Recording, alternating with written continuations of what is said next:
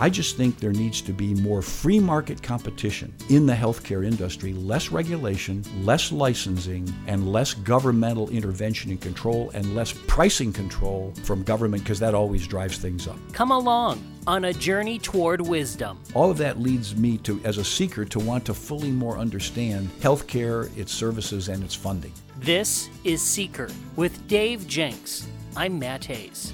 Dave, in an earlier episode of Seeker, we started to get a little bit into the conversation about healthcare and your discovery and your exploration into the topic. But we're going to go a little bit deeper into healthcare and what it means and how it works in our society today. But first, let's go back to the basics. How would you even define healthcare? What is healthcare? Is healthcare an industry? Is it a service? Is it a mix between the two? It's really a mix between the two, because there's our personal health, and that's what you and I talked about in the earlier episode. And then there's the societal view of health. And then there's the societal view of health care. And then there's the governmental political view of who should take care of and pay for health care. And then what should the healthcare system be like? So in a sense, it's one of these strange, multifaceted things, which you have individual health and well-being, us taking responsibility and doing the right things to maintain our own health and our longevity and our stamina. And then we have it in the healthcare industry, in that one part of it is really more maybe healthcare and wellness, and the other part of it is disease management and injury recovery. So that's really probably more where the expense is, in the disease management and the injury recovery. There isn't much really put into the health and well-being, the ongoing maintenance of good health, and maybe helping somebody get past a cold and deal with a little bit of an infection they have, or a slight injury, a bruise or a contusion on their arm or body. We have kind of that, what would be called, what we often went to our local doctor in the old days. When you had this family doctor, family physician, you'd bring all your little aches and pains to him, and they'd give you the 2 aspirins, orange juice, and call me in the morning kind of thing. But you got this care, and if something was really much more serious than that, then they either took care of it or they got you to somebody that did. But we now have this very complex healthcare industry, which involves massive hospitals and massive clinics and all kinds of advanced technology, MRIs and CAT scans and all kinds of surgical procedures and orthopedic replacements and bionic devices and even organ transplants. And we've gotten into this whole thing about health management and disease management. How do we handle diseases? And then how do we handle when someone's had a serious injury where they've broken a bone or crushed vertebrae? And then what do we do when they have ongoing issues with pain and other debilitating things, lung dysfunction? And then we get into the whole realm of, as people, get older, then geriatric care, as people really, their bodies do tend to diminish and function and have diseases, including cancer. And how do we do that? So I think as a seeker, we've already explored personal and health and well-being. And I think there's a whole industry about health and well-being that has its promoters and its people who are trying to kind of get your money. And maybe they have good-ish answers and maybe they don't. We have to decide that for ourselves. That's what you and I talked about in healthcare. But then we have this whole area of disease management and injury recovery. And I think that's the one that's very interesting to look at from a seeker's point of view, because the question is, what do we do and how do we pay for it, and whose responsibility in the end is it, and what can we as a society do to make things healthy in our healthcare industry? So I think those are the areas that me as a seeker really wants to look at. And I've studied it, and particularly since the recent onset of Obamacare and this idea and all the issues around that and the debate and how it's rolled out, and Medicare, which has been there since the 1960s, and we've had experience with that. All of that leads me to, as a seeker, to want to fully more understand healthcare, its services, and its funding. One of the biggest discussions when it comes to healthcare is the financial elements. It's talked about every single year, especially at the end of the year when everyone is starting to take a look at their healthcare plans. What are the players behind the economics behind it? What is it that really drives the costs, which seems to be such a big deal in discussion since it seems to be is constantly going up?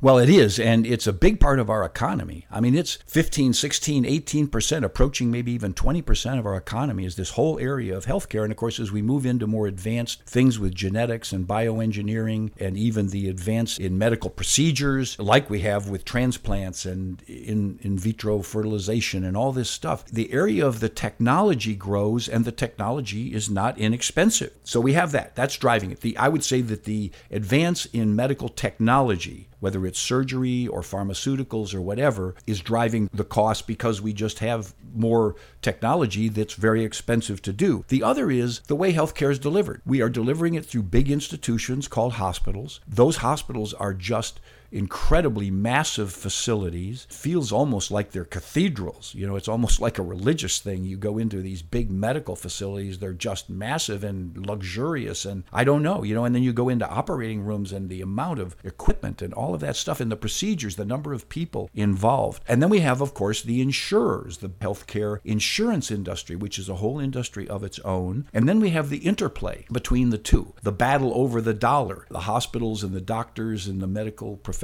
who want their income, and then the facilities that are running their facilities and want their income, even if they're not for profit. They're big facilities. They cost a lot of money. And then underneath that all, you have the healthcare providers. Yes, we have the physicians, but we have nurses and nurses assistants and physician assistants and the med tech people, the ones who are doing the radiology work, and all of these technicians that study the various aspects and do the various testing. We have this incredible employment situation, and it seems to be, I think one of the things that's driving the cost, we'll get to it a little bit more later in the sense of solutions, are the fact that there's a lot of restrictions. Regulation seems to be driving the costs up a lot. There's so much heavy-duty regulation of hospitals, of doctors, of medical licensing that really makes everything in it less available and therefore more expensive, right? The law of supply and demand. The more you restrict the supply and the demand goes up, the more you increase the cost. And that's really, in a lot of aspects of our healthcare, what's really going on. And then you have this question of who decides? The more government gets involved in it, the more they are trying to regulate the costs and procedures and what goes on and what's approved and what you can charge for this or that and what you can do if I'm in Medicare, what procedures I can get done for me. And then they start to control that, and that has many dynamics. We'll talk that a little bit later. But in general, for some reason across the world, whenever you look at that, when the government gets involved, it drives up costs. You would think it would drive down costs, but it doesn't. It drives up costs. And then I think the other interesting thing, and I'll just put it on the table because as a free market person, I care about this. Government doesn't provide food for us. Any food we want, we should be able to go get. It doesn't provide transportation for us. Any car we want to buy, we should be able to buy. We ought to be able to go do that. It doesn't even give car insurance. I mean, there's car insurance, but I buy that individually, and it's somewhat regulated by insurance regulators. But really, I have choices in what coverage I want. And then the same thing is true in housing. I mean, you can buy whatever house you want, or you can rent whatever house you want. So what I'm saying is there's so many areas of human life and economy that do not have government control and providing it. They're not providing it broadly to everybody at whatever level they want. And yet we get over to healthcare, and it's as if the government should provide it. You should have any procedure you need done or want done, and it should be paid for. That is what raises the cost. The minute there's this expectation that someone else should pay for it, and the more that becomes true, like for guys my age and people my age in Medicare, the fact that virtually anything we want done is going to be provided to us. And you may have to go through some procedures and filings and all that, and maybe some doctors take Medicare and some don't. You have some choice issues there. But the truth is, we can virtually get anything we want done. And then that gets us, I think, Matt, to the biggest issue we're facing in this economic realm. And that is, what can we as a society afford to pay for? Because it looks like we're getting real close to the limit on that. One other thing that seems to be discussed often, and it seems almost every week we see another story about abuse in the systems, whether it's from doctors or from healthcare systems or from the pharmaceutical companies and the cost of some of these drugs, and especially for drugs that can be life-saving for people and the cost for them just shooting through the roof. What about the abuse that we see in the system from all different people in healthcare? I think that the main abuse that I'm aware of are the ones who are absolutely defrauding the system. I mean, who are doing procedures, putting in reports, putting in requests for patients that don't exist, or for procedures that weren't done, for tests that weren't given, and that just flat out lying type fraud. There's an estimate by, I forget, a very independent organization that thinks it could be as high as 20 to 30% of Medicare cost is fraud or overuse. Now, the overuse is where, and I even experience this or observe it in older people around me, where doctors continually want to set you up for more appointments. I mean, they virtually have a sales organization that's calling you for your next appointment. They're getting paid on a fee for service. If they can get me to come in for 7 appointments, they get paid a lot more than if I come in for 2 and we're fine and everything's taken care of. So there's always that. Then there's the addition of the tests. And part of that, of course, and we didn't talk about this in driving up costs, but it's the CYA, cover your butt costs of health insurance. So malpractice insurance, lawsuits, all that stuff that has gone on with almost virtually no limit. I can't even choose. I can't even sign off. I'm willing to work with you, and I promise I will never sue you. If I could sign away my desire to take action against them if something goes wrong, I could get service at a lot less expense. But we don't even allow that to happen. So there is a lot of fraud, there's a lot of misuse, and it's built into the motivational nature of the system, because if I as a user am not really paying for it, my insurance company's paying for it or Medicare's paying for it, I don't have an incentive to really make an informed decision about what I'm willing to pay for. We'll get to this under solutions, but if I have to make a financial decision before I get a procedure, I'm going to make sure that, one, I'm getting the right procedure. The second thing is I'm going to start to demand that the industry give me full disclosure on costs. When people go in for procedures, they have no idea. I have no idea what it costs for my melanoma surgery. I think when I looked at some of the stuff that came through, it might have been $20,000, $30,000 to do a little thing on my neck to remove a melanoma. I mean, come on. You know, what I know is it was all these added up costs and everything, and there it is. But if I was, say I had to pay a third of it, say I had a copay of a third, well, man, I would shop it around. And maybe I'd make a decision about whether I wanted to do it or not. So what we have that's part of the misuse, I won't call it fraud, is that when you give people a wide open blank check, basically, that isn't costing them anything out of their pocket, they tend to go to too many procedures, too many visits, and cost too much money. So let's talk about the solutions. Where do we start? I think that we really treat health insurance as true insurance. See, if I'm driving a car, the insurer can play the odds, the actuarial tables about, how expensive my car is, the chances of an accident, coverage, and there's competition among those insurers to insure my car at the level I want. And I can shop around and find that. In health insurance, I can't do that. I can't shop around because there are limited providers because of the over-regulation by Obamacare and other governmental agencies. So number one is health insurance should be personal and portable. I should be able to take it anywhere. If I lose my job, I shouldn't lose my insurance. But insurance should be issued to me, not because I work for a certain company. That doesn't mean that that's where I should have my insurance, and when I don't work for that company anymore, I lose it. It should be personal and portable because that keeps it mine and it's my decision. I can take it anywhere I want. And that also gets rid of this idea of pre-existing conditions. I don't have to now worry about, in changing policies. That ought to be automatic renewal, that I have the right to renew. As long as I am in the program and I am with the same carrier, I have a right to renew. I think we need to increase the competition among insurance companies by making it go across state lines, less regulatory control from the states, and more association type insurance. Like if I'm part of a church and they want to provide insurance or provide an insurance plan, or I'm part of a network of independent contractors and we want to sign up for some sort of medical coverage plan for ourselves. There should be more of those choices, because with less regulation there would be. Right now, there should also be full disclosure of costs and coverage, and also a feedback system, just like going on Amazon or on any of the internet-based shopping services. Almost all of them have a feedback system where this either the provider is rated or the product itself is rated, and there's detailed feedback. Same thing should be there for medical insurance, for medical coverage, for medical providers. I should be able to go in and see what the evaluation is of a dermatologist, or what the evaluation is of a dentist, and what their clients are saying, and how many problems there were, and how many lawsuits they had, all that stuff. There should be more of an open disclosure of information for me to make decisions. I think that we should empower non-medical professionals. I think the requirements it takes to become a nurse, for example, are ridiculous, and they don't have anything to do with being a good nurse. I know people, including relatives of mine, that would be wonderful nurses, that would love to be nurses, that are very bright, very trainable, very good with clients, and could do the simple things a nurse could have and learn on the job. But no, they have to go through this formal education, and it keeps getting more and more, and they have have to pass these state licensing exams. And the more we drive up that bureaucracy of licensing, the more we increase costs. I think that seniors should make their own Medicare decisions, their own medical decisions. There should be copays and deductibles for everybody.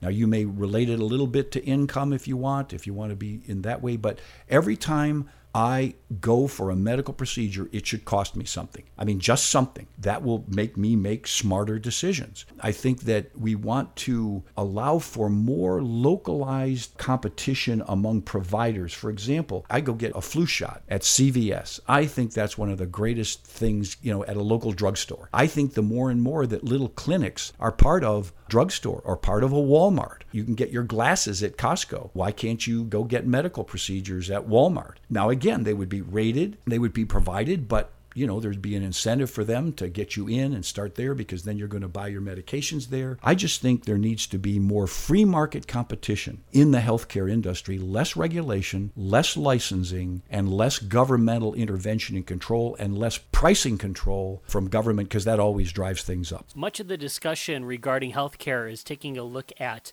other countries and other ways of doing things. Every country kind of has its own unique way of covering its people. What have we learned from studying different types of healthcare systems around the world? Well, I think what we've learned is that governmentally driven systems have serious problems that ultimately they have to face. All the ones that put out a good face, like we have a great program in England or we have a great program in Norway or whatever, when you study them up close, and what I've read where the even-minded people have gone in to look at it, is they're having problems with waiting periods, availability of services, of getting people into the healthcare professions, of costs rising, and more they keep moving it back to consumer choice. And on the other side of it, what you get are black markets. So you get sort of the healthcare system over here, and then you get the black market over here for those that can afford it or willing to go cheaper. I mean, there's black markets that have to do with kind of sleazy operations too, where they're sort of not controlled at all, but you can go in and get a medical procedure for, almost nothing while you're taking chances. But what that happens when over here you have the highly regulated, highly government-run system, and then over here you have the ones that are providing the black market. So there's two kinds of black markets. There's a high-end black market. Anything you can pay for, you can get done. You can go to another country and get it done. Or you have the low-end black market. We just do it cheap, no guarantees, and you're taking that risk. But what we find in almost any plan, including, Romney Care in Massachusetts, is that it never hits the goals it said it would, like in terms of full coverage of people. The costs are always higher than they projected, and the dissatisfaction level, except for those that are having a good deal, like they're being subsidized or in some other way getting their insurance, then you get kind of that happiness when I'm in the subsidized group, that I'm happy because I'm being taken care of by the government. And by the way, the big one in our country, and we know it, is this whole Medicare thing. And so, Matt, one of the things that we're dealing with is the fact that,